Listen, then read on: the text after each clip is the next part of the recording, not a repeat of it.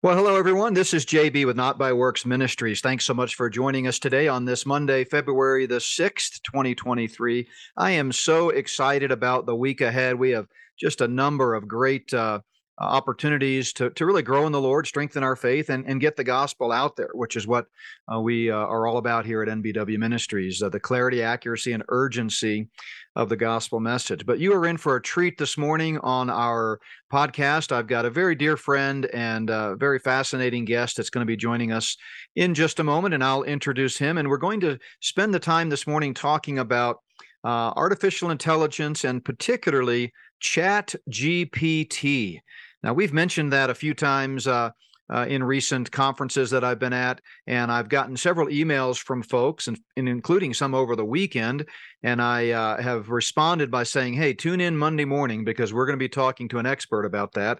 And I can't wait to dive into that here in a moment. But want to mention just a few things upcoming. First of all, don't forget tomorrow night we live stream at 6 o'clock Mountain from Plum Creek Chapel with our weekly prophecy night with Not by Works Ministries. And that got off to a great start last week. Just a fascinating study. It's an hour and a half. So we start out with a few minutes of music for those that are live in-house, in person.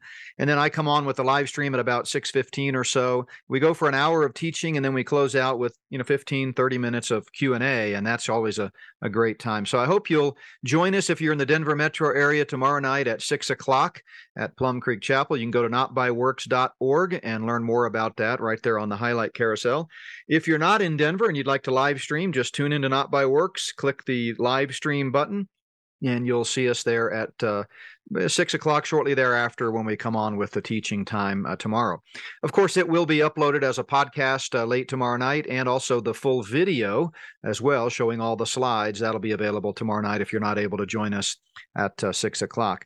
But several other podcasts have dropped over the weekend. We were pleased to be on with Jan Markell again over the weekend. That's a fascinating interview. She always does such an excellent job. She actually reached out yesterday to say that she's getting a lot of great comments, and we'll be on again next weekend, by the way, with part 2 of that interview with her.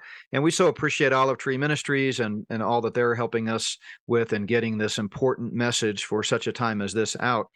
Several more interviews have dropped with Prophecy Watchers. I really enjoyed my time with Mondo Gonzalez, and man, he is just a powerhouse of knowledge and such a great interviewer. And so we had several shorter podcasts that we did that are still coming out each day, and also some TV show interviews in the studio. And you can watch for those here in the coming weeks. If you haven't watched the one we did with Gary, that's out there from last week, and that was also a fantastic interview. I really love Gary Stearman and appreciate him. He's kind of one of those guys that I really look up to. So several other podcasts and videos are available. Yesterday at Plum Creek, we had another packed house, and I talked about from the book of Acts, the nature of suffering. Kind of funny how as we go verse by verse through the book of Acts, it seems that the topics that we address correspond perfectly with what is coming down the pike here in our country. So encourage you to watch that video or listen to that podcast. We also did a Q&A session at the 9 o'clock hour yesterday on end times theology. And so that's available out there as well. Finally, just want to mention, don't forget the upcoming events. Here in the next 2 to 3 weeks, we'll be doing 2 prophecy conferences in Orlando. We'll be in Claremont, Florida, for the What in the World is Going On, or I'm sorry, let me correct that. What is this world coming to? Either one works. I tell you what, it's a crazy time. But that's what is this world coming to in Claremont, Florida, February 18th and 19th. That's a solo conference. I'll be speaking 7 times there at Liberty Baptist. But then 2 weeks later, we're privileged to be a part of the Orlando Prophecy Summit hosted by Prophecy Watchers with a number of other speakers.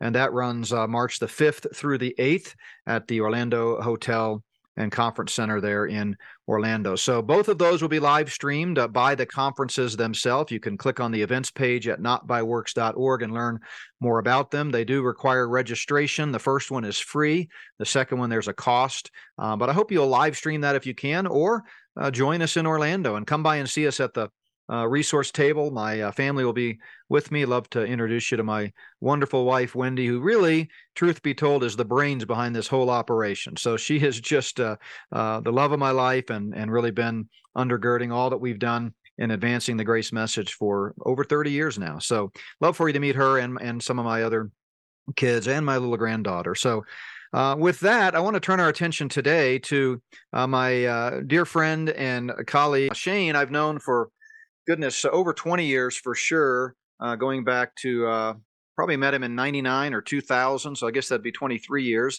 And if you have read my Spirit of the Antichrist books, then you know in the introduction to Volume 1, I mention a guy named Shane. Well, this is the guy, Shane.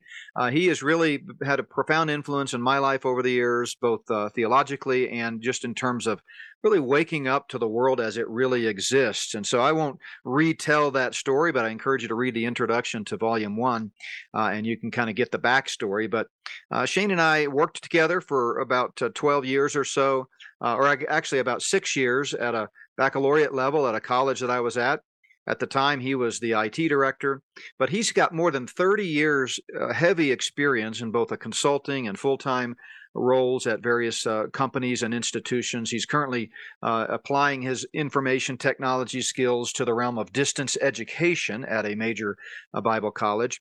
But when I started getting a lot of information and requests and seeing a lot of chatter about this new technology called Chat GPT, of course, he was the first one I called, and he is really, there's no one better out there to talk about this and kind of put it in layman's terms and help us understand how ChatGPT relates to the Luciferian transhumanist plan. You know, I've talked many times at conferences and in the book about how the root of the Luciferian conspiracy is the desire to be God. I mean, that's how it all started. Satan wanted to be God. The Bible tells us he wanted to ascend above the heights of the clouds and be like the Most High, Isaiah 14, verse 14. And so clearly part of the agenda of his human accomplices, the Luciferian elite, as they call themselves, is, you know, this idea of transcending humanity, creating a new humanity.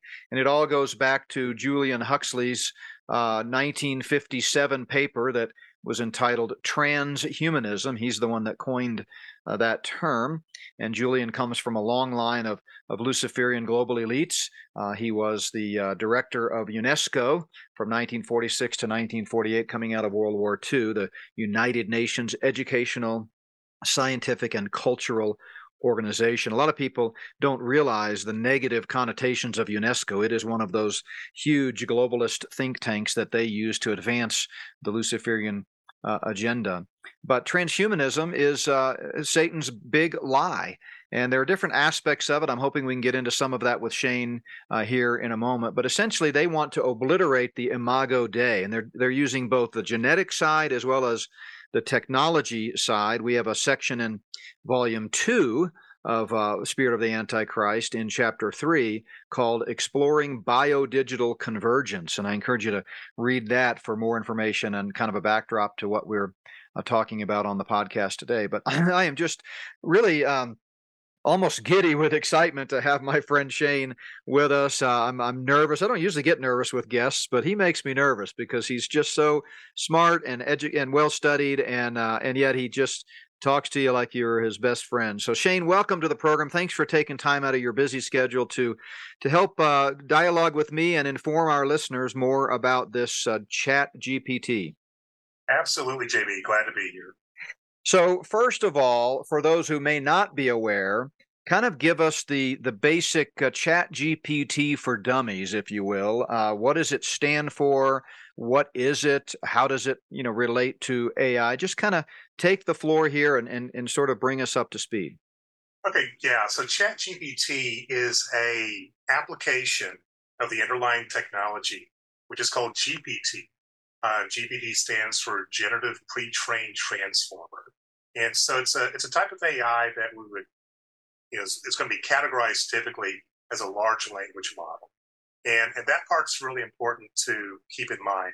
So something like ChatGPT or one of the other ones out there, Lambda, and there's Meta, which used to be Facebook, is working on their version of it, and I'm sure a number of other companies. What they do is they take a large body of textual data and there's some level of categorization that goes on ahead of time. But essentially, it's fed to a neural network. And a neural network is a type of AI that simulates a human brain. They study the way biological brains work and try to duplicate that with technology. And let me interject. That's some of our listeners may be familiar with Elon Musk's Neuralink, and that's the same idea, trying to create a brain or a technology that will interface directly with the brain so that they can really read your mind and do predictive programming and ultimately replace the mind. Isn't that the goal? It could be. I want to, since I haven't seen anything that directly states that's their goal, I'm going to stop short of that. But I think that's a definite potential abuse. We start talking about the brain-computer interfaces like Neuralink. Now, and to be fair, I don't think we really have a working Neuralink, at least one that's made to human test. But there are some out there, and so yeah, so that ability to uh, possibly correct physical issues, like maybe we could restore sight to the blind with a BCI interface. Maybe learning would become better, but we don't know what other kinds of risk or manipulation that could occur to the human because of BCI interface. And BCI, again, for our listeners, stands for brain computer interface. And that, I think we can visualize that. We kind of understand conceptually what we're talking about here, a computer technology that interfaces with the human brain. Right. So generative pre-trained transformers, GPT, basically it's an application that creates things, right? It's a form of artificial intelligence that uses what you called large language model, and it essentially takes a huge textual data set and then uses that to create things. So give us some examples of how we might have come across that technology in everyday use today. Well, so it's not a GPT technology, but some of the math behind it is similar. Let's say you're working on sending a message in your smartphone, and you see it suggest words, and many times those words are right. That's exactly the word you want to use. So you can just tap it, click it, however the interface is working, and it inserts that for you. It saves you a step. So it's kind of like that, but it's such a different, much more complex and capable technology that you can't even compare it at some levels to what we have on the smartphones. So it's you can give ChatGPT a prompt, a question, and it can be really complex. And in a matter of seconds, because of the neural network that has been examining the data that they've trained it on, it is able to come back with very human-sounding responses in just a matter of seconds. Yeah, so give me an example of that. I remember, one of the early exposures I had to this was when you and I were exchanging text, I think it was, and you sent me a link to basically a research paper about a theological topic that ChatGPT had written. And it was amazing to me. I'm a theologian by trade. That's what my PhD is in. I love systematic theology, even though we, in the recent years, have spent a lot of time providing commentary and insight on global events through the lens of Scripture. My mind thinks systematically when it comes to God's Word and comparing Scripture with Scripture. And so I remember being fascinated about that. And it kind of reminded me of one of the sections that I talked about in Spirit of the Antichrist Volume 2. You mentioned this earlier, but LaMDA is Google's version of this type of technology. And I reproduced the transcript in there that one of the Google engineers had in a conversation with this AI, LaMDA, the technology there. And he actually was able to provide rather deep critical analysis, the AI was, of a novel that he had read. And it really sounded like a human being, and it sounded very sentient. And the same thing was true when I read this article. So kind of retell that story, if you will. If you remember, what was the topic, and tell us more about that theology discussion. You want me to talk about the theology paper I had it right? Yeah, exactly. Okay. So AI has been an interest of mine since high school. So, of course, the systems back then were completely crude compared to what we have today. So So one of the ways you can cut down on your testing time is to throw some things out, ask the AI questions that you don't believe it's going to have the ability to answer, right? So you're seeing really, how far out you need to do your testing. So I thought something it'll never be able to do is theology. And so here's an actual prompt that I gave it. I told ChatGPT, that's the technology that I was using here, as opposed to something like Lambda or some of the other systems out there, discuss the topic of election versus free will theology.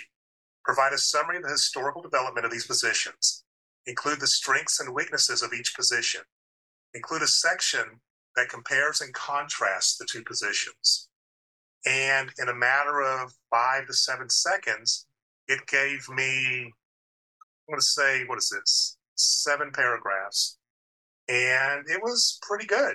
I won't take the time to read it here. JB, I'll send it to you just for your use. But as a college prof in the Bible and theology area, if this were a freshman essay, it would have been an A essay. Wow. It was good. And I did a lot of other things like that, such as discuss the impact of dispensationalism on modern evangelical Christianity.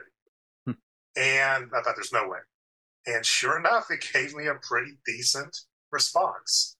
And it's very different also. It's not that it gave me a paragraph. It probably gave me 5 or 6 paragraphs discussing that. So the depth of the responses is so much better than what we're kind of trained to expect with tools like Google or other search engines. Yeah, and it's flows. I mean, it's arguments made with supporting arguments, and it's logical. It's not just a bunch of random facts or isolated sentences.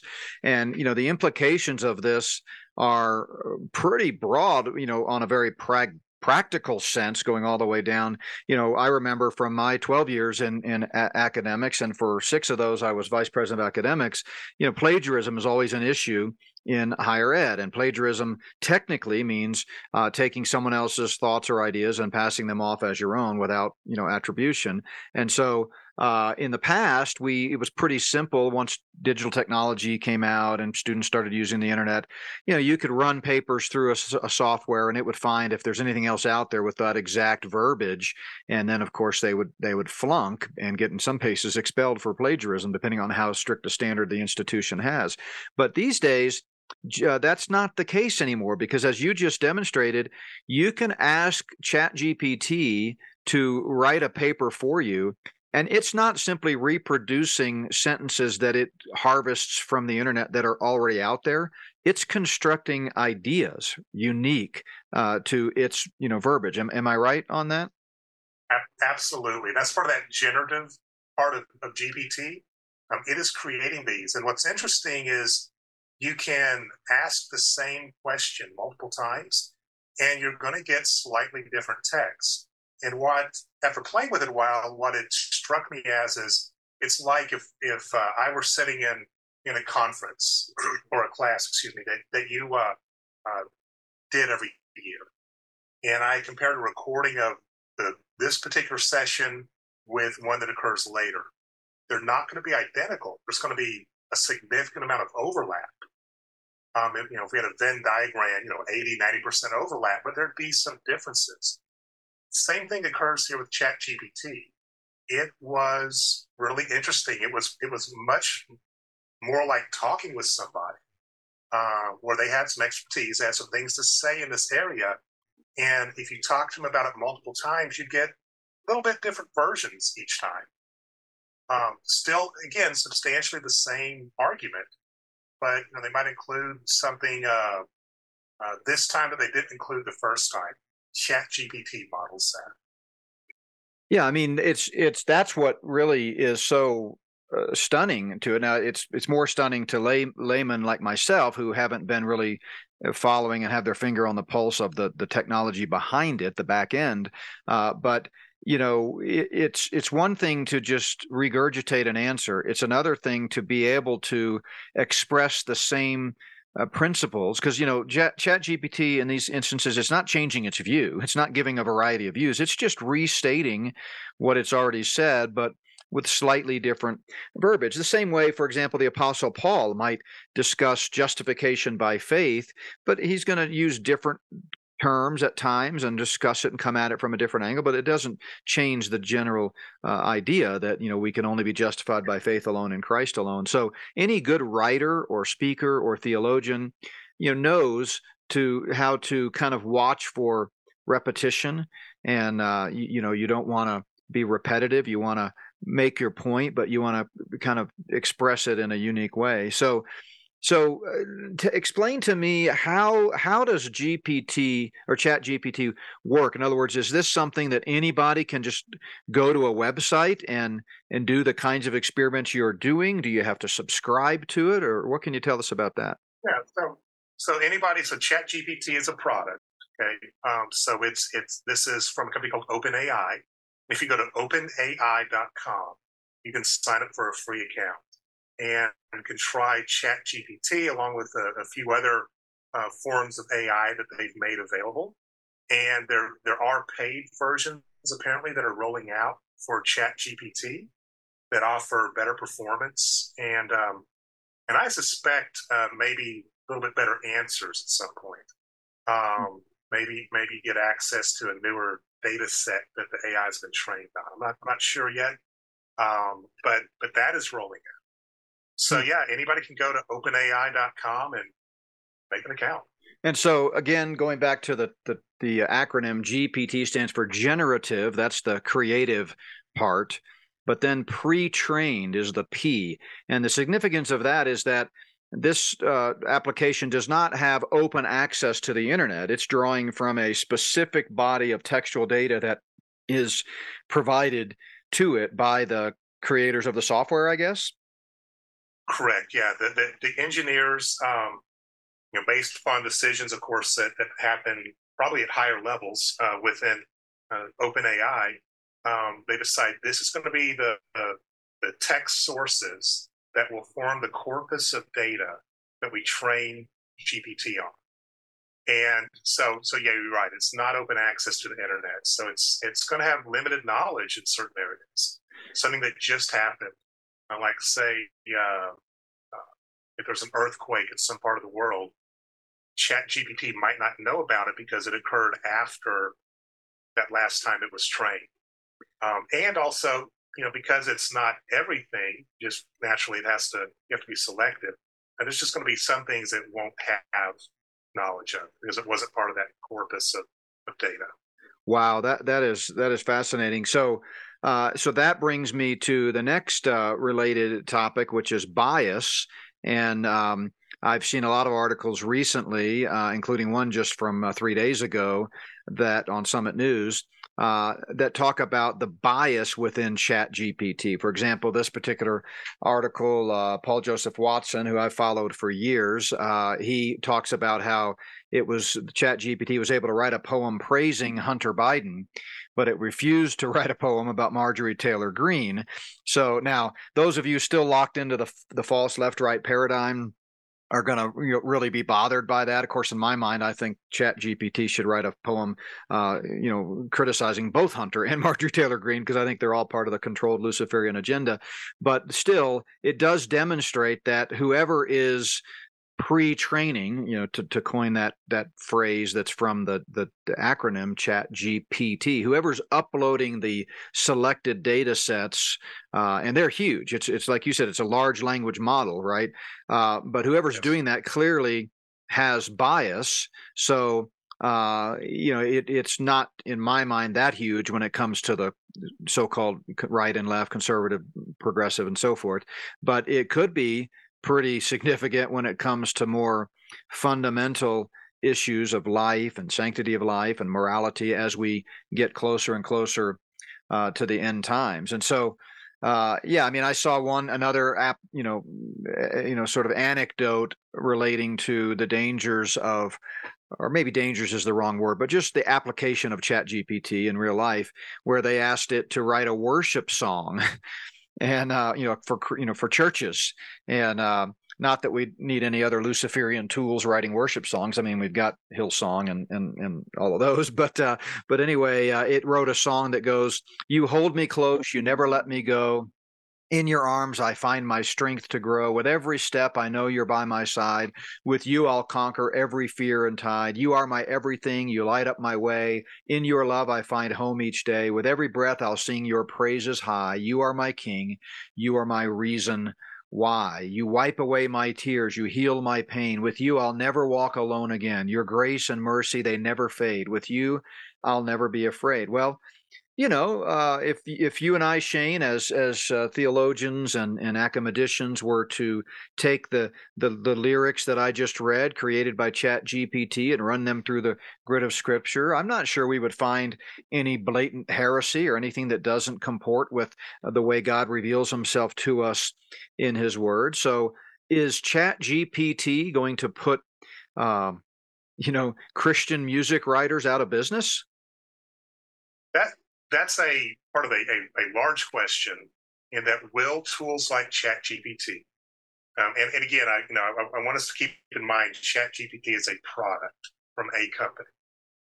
So we'll need to see what happens in the marketplace over the next months and even a few years, but it's moving so fast. I think months is probably a better way to look at this. What is it going to do to content creators of any kind? So, for example, one of the other tools from OpenAI is called DALL-E, and you can give it textual descriptions of an image you want, and in a matter of probably 20 seconds, it'll come back with images for you of whatever you ask for. So, Yeah, let me interject there because I've got some personal anecdote there. One of my daughters is a student at Grand Canyon University, and she's an incredibly gifted artist. All of my children are, both musically and in terms of various forms of art, painting, drawing, digital, all of that. And so she is studying, or was studying, digital art. And she changed her major recently because the experts there in higher ed that are in that field acknowledge that the people doing digital animation, which is what she was going to do, both for productions and television and ad campaigns, any form of digital production, digital animation rather, that's a dying field. That because of AI, they're going to be able to do exactly what you just said. Companies will be able to simply purchase a software, type in a description of what they want, and it will create the artwork for you. Whereas now, if you decide you want to create some marketing pieces, for your business or for your ministry. Like one of my daughters works for our ministry now, and she's an incredibly gifted artist as well. And she does a lot of the artwork that you see on our messages and podcasts and videos and so forth. I just say, hey, here's what I'm going for. Here's the idea. Here's the text. And she creates something. Well, with this type of technology, Shane, they're going to be able to, to do that through a software application, right? Absolutely. So what we will have at some point, once these systems mature a bit more, and by a bit more, if I were to tie that back to a calendar, we're talking within the next year at the most. There will be staff augmentation at a minimum that's coming from AI systems. So, for example, maybe I don't subscribe to, if I'm in the graphics area, I don't subscribe to a company's offerings where they have a portfolio of stock that I can use, right? Pictures I can use and publications. Maybe I just tell the AI what I'm looking for, and it generates a unique, copyright-free image for me to use. So yeah, it's gonna. There's a lot of fields that will be impacted by this. And wow, that's creative. One of them I think of is radiology. For years now, the AI systems, these expert systems that look at, it's a different technology. It's not a GPT, but it's looking at the differences between images, because their ability to detect variations in, say, the MRI image are much better than a human.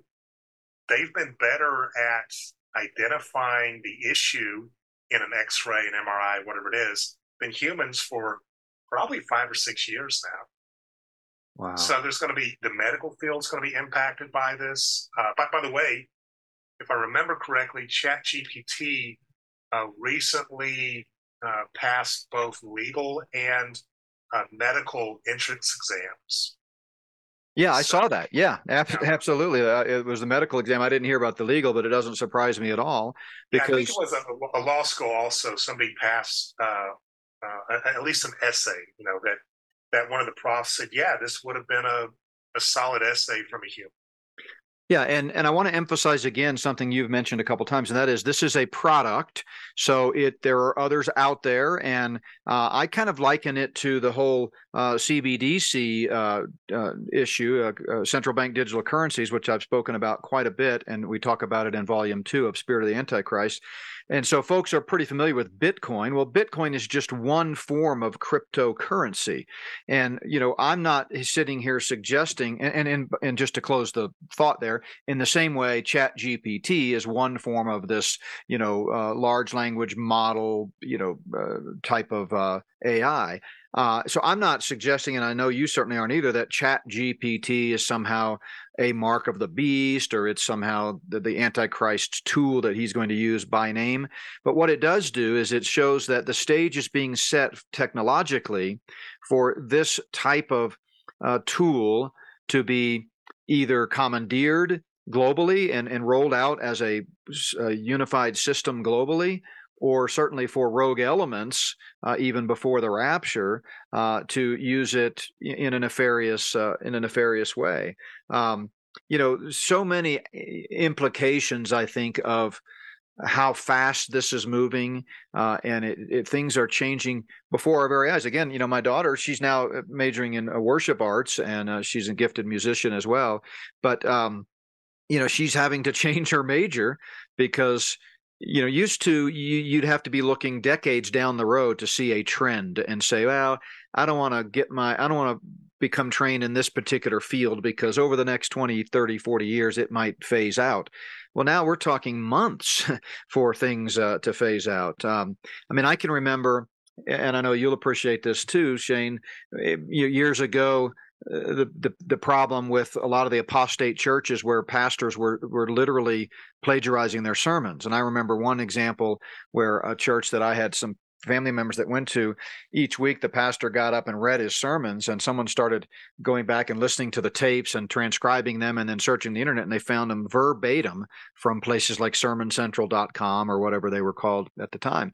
And so, but this changes that, because now a apostate pastor who doesn't believe in studying the Word of God for himself can simply type in an idea, hey, I need a good Mother's Day sermon. And this technology will spit out a unique, copyright-free, never seen before in this exact framework, right, sermon that he can then pass off as his own. So that's got to be troubling to you, right? Yeah, and it's interesting you bring up the issue of sermons. A friend of mine who is a pastor, I was talking to him about this, sent the video of the guy who's a Christian worship leader who had Chat GPT write a worship song, and then he set it to music, and it would have blended in with anything on your standard contemporary Christian music stations. He was intrigued by it, and so he had it write him a sermon, and he said it was pretty good. If he had heard that sermon preached, he wouldn't think anything was amiss. So do you think that, and I know this gets into the speculative realm, but do you think that the powers that be are going to try to roll out this technology more mainstream? Because right now it's kind of bleeding edge stuff, really, to the average person walking the street.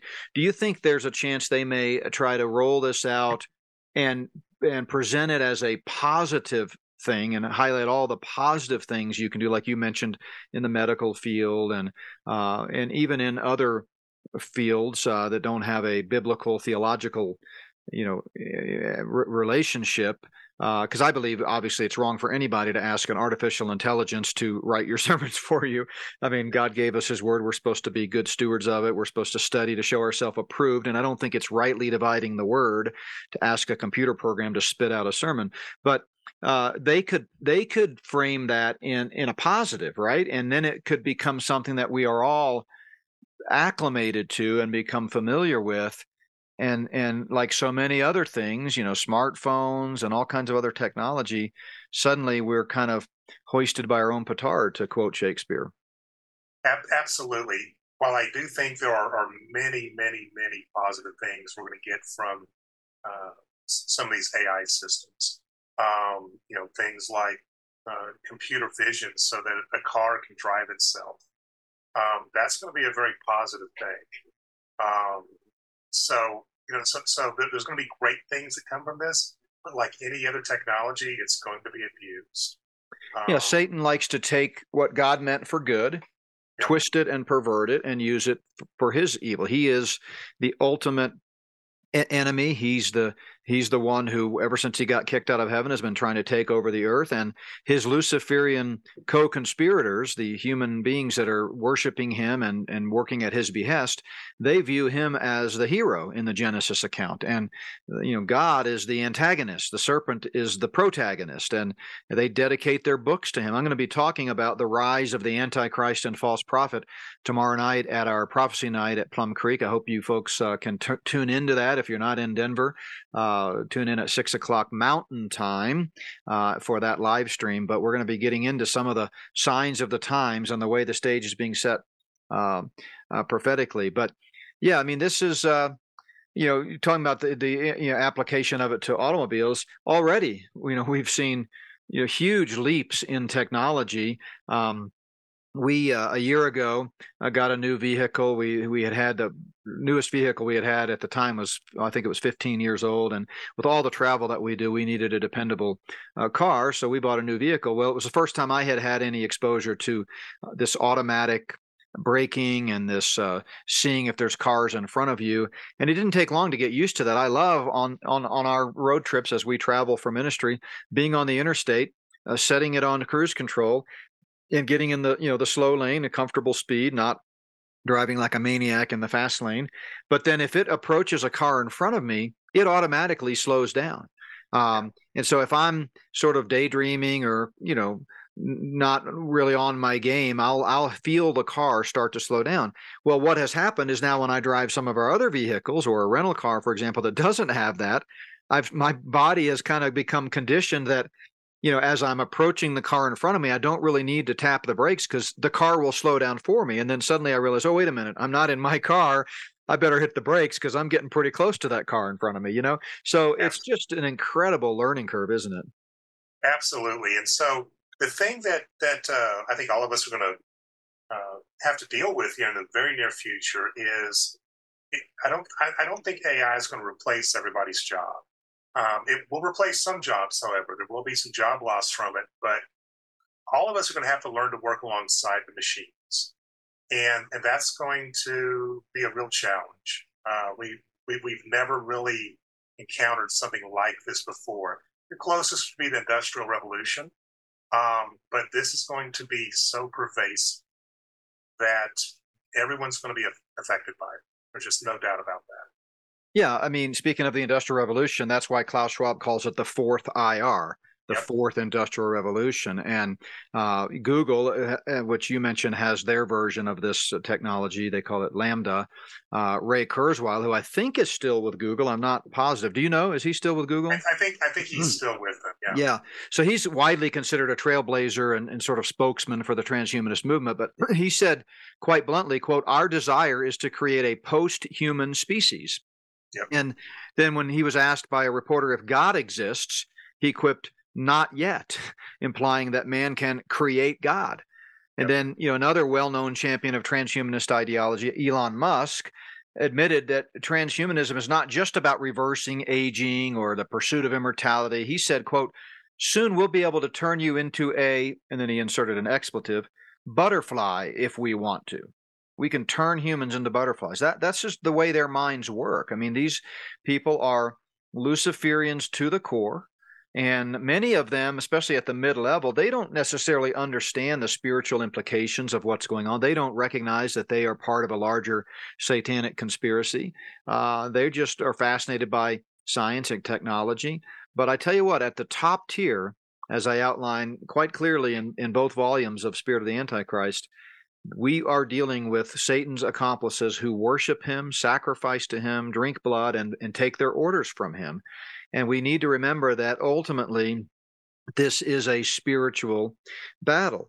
So we're not suggesting that these types of technology, as you so articulately put it a moment ago, are demonic in and of themselves. There are a lot of great things that have come from technology, medically and otherwise. But Satan is going to take these same advancements, these same technologies, and use them as a weapon in his game plan, which is ultimately full spectrum planetary control. That kind of abuse is already happening. For example, there are people using the image generation AI tools out there to create sexually explicit content, even though it's not real people, it's all AI generated, but they are creating porn Yeah. and putting it out there. And in so doing, they're skirting the laws because I don't think the laws have caught up to that yet, or at least not universally, right? Probably not. Yeah, I know some of this has been questioned for a while, like in the areas of child porn. Could computer generated images, so we're not dealing with an actual human subject, but could computer generated images of child porn be considered illegal? And I believe the answer to that in the US at least was yes, but I'm not. I'd have to go back and look at that one. That's been a few years since that came up. Yeah, But yeah, just amazing. Yeah, what are some other, as a technology expert and someone who has firsthand knowledge of Chat GPT, what are some other nefarious uses of this type of technology that have you concerned? well, I think probably the largest potential abuse of this kind of technology is when right now these tools are novel. You have to go out and you have to create that account at OpenAI. You have to take steps to go and use it explicitly. Well, companies are starting to license this kind of technology to embed in other products they sell. So it's been widely reported in the news that Microsoft is either has done it or is looking at investing $10 billion into OpenAI so that they can include these products in their tools. And like I said, Google's going to do it, Facebook's going to do it, IBM's got systems out there. So there's going to be this pervasive AI presence within a year or two. It's And so explain how that might impact. Let's say they do it, they invest it, they embed it in their Microsoft Word software or whatever other software they have. How is that going to be working behind the scenes or underneath the surface, and we don't even realize it? Can you give us an example? Yeah. So the benign use, the good use of it is, let's say you're in a company and you get 75 emails a day, and it's a major chore to respond to those. So you could have an AI system scan the email, give you a brief summary of what it's about, and maybe even if you wanted to reduce your responses to clicking a button. So I want to respond to this person that, yes, this is a good idea. I'm going to move forward. Maybe I can click a button and the AI writes a response that embodies that sentiment and sends it for me. Or a negative response or whatever. So there's going to be some good uses of the AI. Where the concern in my mind is going to come from is in a few places. One is when this technology is not only widely available, but is also trusted. That trust is a key thing. Then, if due to unintentional or intentional AI bias is presented, it could be used just like we've seen out of social media and other things to shape people's opinions. People could be very subtly controlled and manipulated using technology like this, and that's not a a big stretch of imagination because we've already seen that kind of abuse on much less sophisticated technology. Yeah, How much greater could that deception be with more exceptional technology? yeah, no question. Isn't that kind of the same thing with the with Twitter bots and things like that, where they send out these massive what are really fake tweets, but everybody thinks they're real, and then it shapes human opinion? Yes, and so what makes it even more risky than that is the examples of Twitter bots that I've seen. There might be, say, in this example, 50 responses where it's almost word for word people saying the same thing. So that's they can manipulate it, but it's not a very sophisticated way of doing it. But if you have an AI that can generate new thoughts, you could give the AI the sentiment you want it to express. And if it had access to something like a Twitter, it could in real time create these tweets. But I'm not going to be able to do searches and find that exact same wording, right? It's going to be kind of like the plagiarism issue, Yeah. in that it's not that I'm matching 90% of the words. I won't be matching, probably above 50%, maybe even not even that much. But it's going to be able to very subtly slip this into conversation and manipulate people reading it. Wow. So, yeah, I mean, that another implication just occurred to me. We've talked a lot about, of course, the Twitter bots, and as you said, that's for people who take the time to do their own research and not just blindly accept whatever they see from the mainstream media. That's pretty easy to expose because you put them side by side and you find out they're all you got Clarence from Pittsburgh, Pennsylvania, allegedly saying the exact same verbatim paragraph tweet as Randy from Timbuktu. So it's pretty easy to see that those are artificial tweets intended to manipulate opinion. But what about with news media today? Of course, we've talked extensively about Operation Mockingbird at Not by Works Ministries and how since the 50s the mainstream media has been controlled. We know that explicitly because Carroll Quigley exposed it in his book. Tragedy and Hope, and I talk about that in Volume 1. So there have been a lot of videos lately, including Out of Shadows, that highlight how these local news stations all across the country are reading from the same script verbatim, kind of the same idea as the Twitter verbatim tweets, and it just shows that it's all controlled. There's no right, left. Fox News and CNN are just two sides of the same coin. It's called controlled opposition or the Hegelian dialectic. But here's a thought: what if using this technology, they can generate video reports? Because I saw another link just today. Someone sent me. I don't think I can get back to it quickly enough here, but it talked about cloning voices, which of course has been around since the early 2000s or even sooner. But where the media could create these video reports, and you could have hundreds of them, all slightly different, but all pushing the same lie. But they seem real because they're not simply plagiarizing and verbatim repeating the same report as we saw with some of the Operation Mockingbird things, but it's actually fake. The kind of the quintessential fake news, and they don't even have to use real people. They can have these videos playing with a voiceover in the background, or they could even use AI people. I have a chapter in the book on I can't believe it's not human because they've created human looking AIs that you couldn't really tell were not human. So anyway, yeah, this is this, as you said, is kind of the dark side of what Satan could do with this type of technology. Any other? I kind of interrupted you there, but any other things come to mind that really concern you? Well, I think there's a lot of things in this area that concern me.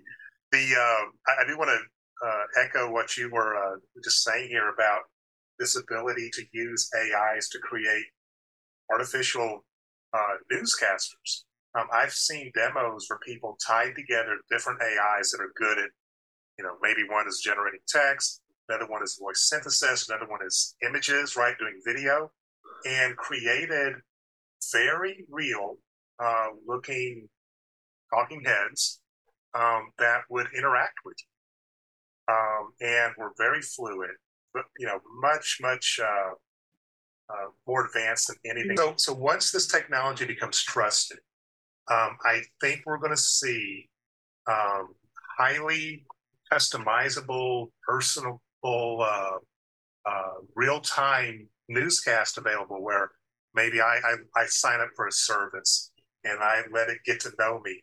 And then in real time, whenever I'm ready, it could be on my mobile device, my computer, whatever it is. Um, it starts just like a person generating news for me in real time. And, of course, at that point, I think we're set up very well for being deceived, with the technology being abused. That's, that I think that's a very real risk. Oh, no The other, doubt. the other one, and this is going to sound much more science fictiony, but I think it is a real risk down the road. Is again, assuming this technology continues, and there's no reason to think it won't, becomes pervasive, and we have a generation of kids that grow up with it. What does that look like for them? So I'll give you the background, real world background of where this concern of mine is coming from. And this starts off as one of those good uses of AI. There's a guy who's an AI researcher, and on the side, he mentors young men who are struggling. And so he's got a young man, probably in his early 20s, has a landscaping business. And this young man, unfortunately, is functionally illiterate. And so he was able to take ChatGPT, hook it up through a third-party service where it could read this guy's Gmail. And so there's an example of a customer sending him a request stating that she needs him to do work, in a week on Tuesday morning at 9 a.m., something like that. And so the AI also got to know how this young man communicated. And so it took his response to her request, which it was so bad, I can't even repeat it for you. Not bad like profanity, but it was just so grammatically poor. I can't remember what it was. And it took that and crafted and formatted a professional looking email response in Gmail for him, and was able to just get it to where I don't think it sent it automatically, but he got to, I guess, prove it and then click send. And that's a great application. But what happens if it doesn't matter how I communicate, right? If there's an AI that can take whatever I throw at it and communicate it so that you can understand it, at some point, going back to that scenario of kids growing up underneath this, do they even need to learn structured language? Mm.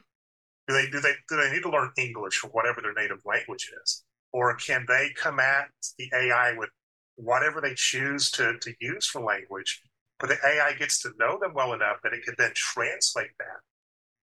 And then at that point, we become very isolated and can then absolutely be manipulated by an AI system. Oh, no doubt. I mean, when you're isolated, independent like that, you're a sitting duck for deception. And already, even before this technology, we're seeing examples of this. I mean, I've said for years in my conferences that if you go to foxnews.com or cnn.com, everything you see on that page literally is either A, paid for by someone who wants you to cover a story for an ulterior motive, or even if it's a real-time news event like an explosion or a fire or something like that, there are agendas behind it and the reason that they're doing it the way they are. So there is no such thing as objective news anymore. And a lot of people, what Fox News and CNN will do is at the bottom of their page, they'll put what is clearly described as paid advertisements, like click here to learn why you should eat 3 bananas a day, that kind of a thing, right? Those crazy stuff, the clickbait stuff. But what people, by doing it that way, people sort of think, oh, well, above the line is legitimate, trustworthy facts. Below the line is just, ads. No, it's all ads. That's what people don't understand. But, if Satan is going to be able to deceive the whole world, which is what the book of Revelation tells us he will do during the tribulation period. And we also know deception is getting worse and worse, 2 Timothy 3:13. Then this type of application could really, help him accomplish that in powerful ways, because remember, he's not omniscient. And I think that's why First John, the Apostle John tells us in the same passage where he talks about how the spirit of the Antichrist is already at work in the world, 1 John 4:3, which is the premise for my 2-volume series. He also says, "Beloved, do not believe every spirit, but test the spirits whether they are of God, because many false prophets have gone out into the world." And so, as you said, we're if the Lord tarries is coming, and this is rolled out, before the rapture, we're going to be dealing with raising our Christian children and grandchildren in an environment where it is becoming harder and harder and harder to differentiate fact from fiction. Am I right? Absolutely. I think, like I said, at first, we're going to see mostly good uses of this technology. Okay, it'll be a benefit to a large number of people. But after that trust has been established, that's when the manipulation is a real risk. Yeah.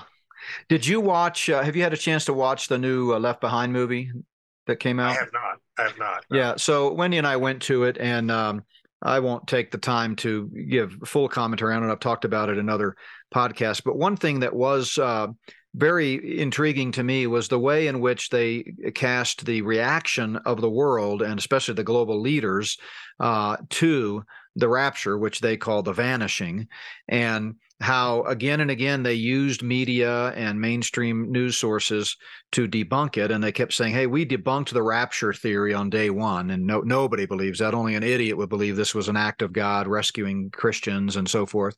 And then they roll out technology that's really snatched from the headlines as kind of things that we saw even recently with the pandemic, where they were able to manipulate people's thinking, even down to, in the movie, they claim that there's a second vanishing, and which in the movie, the characters that are believers that got saved after the rapture, they question that because nobody knows anybody that was vanished that was part of that second vanishing. And the implication very clearly in the movie is that this was something the globalists were making up to further their agenda, that, hey, we're under attack. This is some kind of extraterrestrial thing or wormhole, and we need to be prepared and come together under one world system. But anyway, with this second vanishing, they actually show or talk about how they showed on the mainstream media's outlets the ticker showing how many people were vanishing. Well, what does that remind you of? The same kind of propaganda we got during the pandemic. So, no question that this is a setting of the stage. And boy, I got to tell you, Shane, my head is spinning. This has been, frankly, one of the most powerful podcasts I think I've ever done. I'm not exaggerating. This is for such a time as this. I hope our listeners will share this far and wide, because you have such a way of sort of distilling it down to the facts and the nuts and bolts, and a balanced approach, recognizing, of course, that technology brings with it a lot of advantages and great blessings. I mean, when we went through the change, back in the first industrial revolution and all of that, there were a lot of good things that came out of that, like indoor plumbing and penicillin. I mean, those are not all bad things, but at the same time, we these are the great last days of deception, and Satan is certainly using these tools to kind of fill up his arsenal with the kinds of tools he will need to spread a global, full spectrum deception in which he can control the world. So thanks so much for being with us. You are a blessing. I would love to have you on again as we have other topics and questions about these types of things. But boy, I sure appreciate you. God bless you. And to our listeners, don't forget to tune in tomorrow night as we continue our discussion of how the stage is being set prophetically for the return of the Lord. And be sure and spread this podcast far and wide so that people will kind of understand, when they see all of these news items related to this type of AI and Chat GPT, really what we're talking about here. Thanks again, Shane, for being with us. Thank you. God bless. God bless.